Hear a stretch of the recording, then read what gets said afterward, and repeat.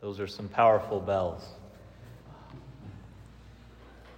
But the beauty of bells for the Christian is that they signify so much to us.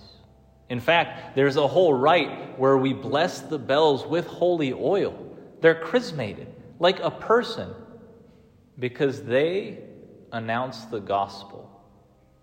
In the way that they ring, they say to people, God is here. And a person might not be able to understand what they are proclaiming. But even just their beauty proclaims something about God and draws them closer. It is something that is a way that the church for centuries upon centuries has called back her children. To be able to say, come here to encounter Christ for whom your heart longs. So you might have a mixed relationship with the bells here.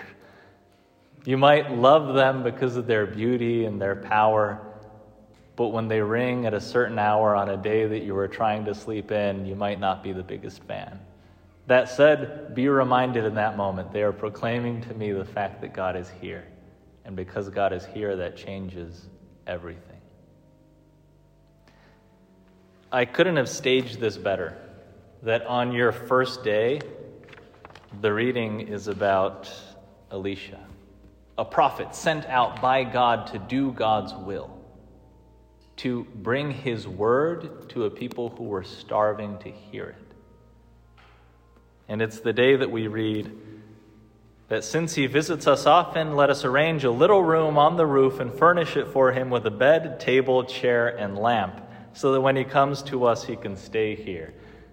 Friends, we just gave you a little room on the roof, the third level. We gave you a bed, a table, a chair, and a lamp, and we did you one better. We also gave you a fan.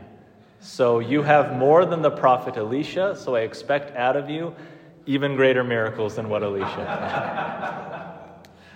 But there's a beauty to this little vignette. And in fact, so many of the scenes that we have of the prophets show this beautiful spiritual truth of mutual gift. That if God has given you something, it is for the sake of blessing someone with it. And so this woman and her husband, they have the space, and so they give of their resources to this man of God. But instead of just saying like, yeah, I deserve this, I'm a man of God. Of course you should give me a table and a lamp and all that stuff. He says, how can I now bless you? And they gave from what they had to him, and he in turn gave from what he had for them. And that's what I hope can guide our common life here. You may think, oh man, I have this great gift, and these other guys don't have it. I'm pretty awesome. That's fine. Let's take it to step 2 of saying, I have this gift. This guy really struggles with this. I can help him. Or it might go the other way. The first week, first month, first year is often a time where we play the game of comparison. We say like, oh man, that guy's got it put together. I don't. And it's so funny because especially in a mixed group like this one, the older guys will say, man, I wish that I could have been here like right from day one, like this young guy, like he's got it all together. The young guy might be looking at the older guy saying, I wish I had the life experience that he had. And there's this mutual insecurity sometimes, but what the Lord wants is that it's a mutual gift. That we're able to realize whatever gifts God's given me, it's for my brothers. And we can have this beautiful interplay of God working not only for us and in us, but through us for each other. And then we get to achieve what is really the point of the Christian life, but in a special way, the point of our life here together, which is newness of life. In that beautiful letter of St. Paul to the Romans, which really is his masterwork, It was his final work that he had before he suffered martyrdom. And it represents the kind of pinnacle of his ability to present what the Lord was giving him. It's the summary of all of his thought that the Holy Spirit inspires in this one beautiful letter. And in it, he gets to the very heart of everything, where he says, "We were indeed buried with him through baptism into death, so that just as Christ was raised from the dead by the glory of the Father, we too might live in newness of life." I was speaking with one of you earlier, and he mentioned that when he got to a certain age, he had to ask himself, is this all true or not? With the faith that he was raised in, because if it's true, it changes everything. If it's true, and I hope he's fine with me plagiarizing from him, but he said, the only thing that it cannot be is moderately important. It's either not important at all, or it is all important. I think that's what he said. But that there is such truth to that if we have been convinced of the importance of the gospel for us, now's the time that all of you are taking that courageous and bold step to say, I want it to change me. I want to live in a newness of life. I'm grateful for everything that the Lord has given me up to this point. And I recognize I will always be me, but I want to be me more truly here. I want to be able to live in this freedom of being raised up in Christ, of being able to look at my life, look at my habits, look at my wounds, look at my insecurities, but also look at my hopes and dreams and plans and all of it. And be able to sift through it with Jesus and say, what is of you and what is not? What is truly me and what is this fake me that I've kind of picked up over the years? That newness of life gives us the interpretive key as well for the gospel.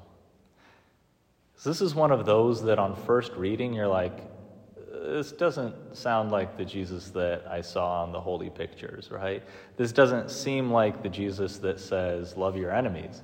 So it's like, okay, so you're telling me to love my enemies and pray for those who persecute me, but right now you're saying whoever loves mother or father more than me is not worthy of me?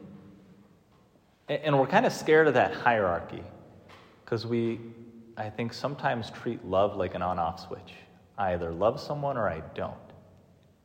Instead of seeing that there are different kinds of love and that your priorities are everything. What he's saying here is not don't love your mom and dad.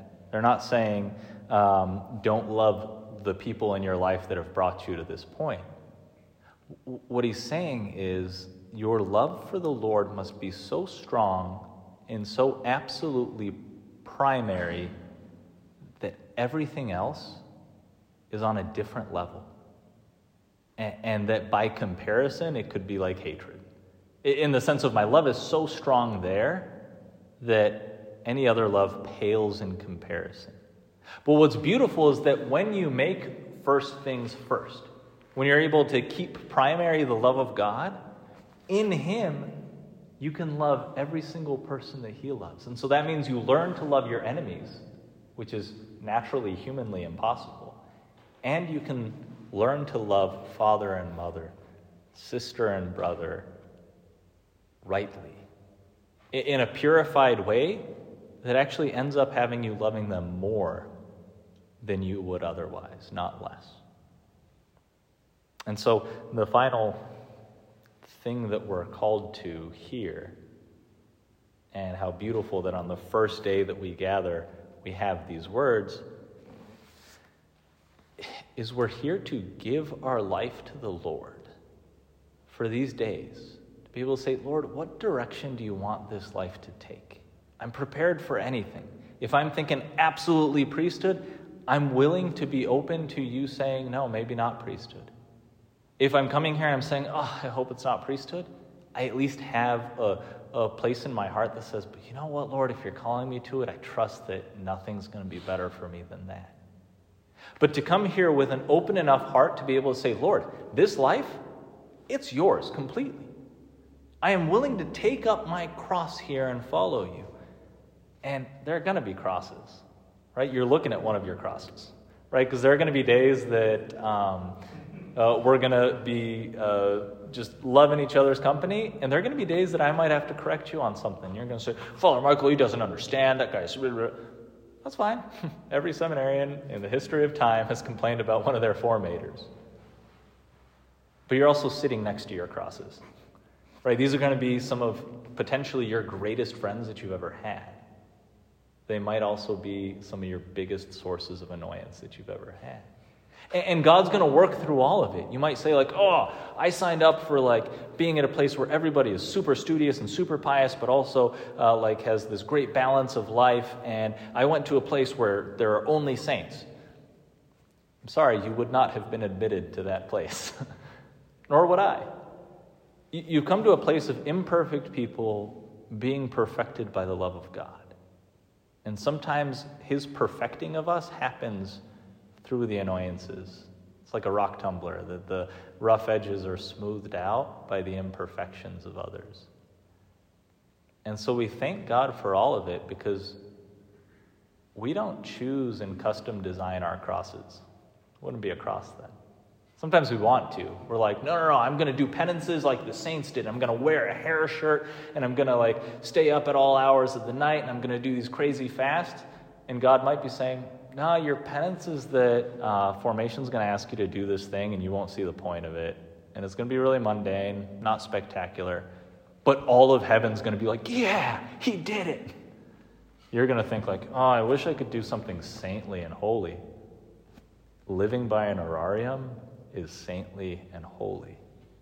It's difficult too. But it's one of the ways that we can beautifully give our life to the Lord. How we can learn to be the priests, the prophets, the kings that he calls for. That we can learn to bless people with our gifts by taking up that cross and saying like, Lord, you, the giver of all gifts, you're the one that I need to be close to so that you can show me how to love people properly, how to keep my priorities straight, how to live the newness of life that allows me to be a gift to people. Friends, he's called you to it, and I'm so excited to journey with you through it. Because this God who worked powerfully in Alicia, who wrote beautifully through Paul, this God incarnate in Christ Jesus, is the one who's forming all of us here. It's the one that's with us at this altar.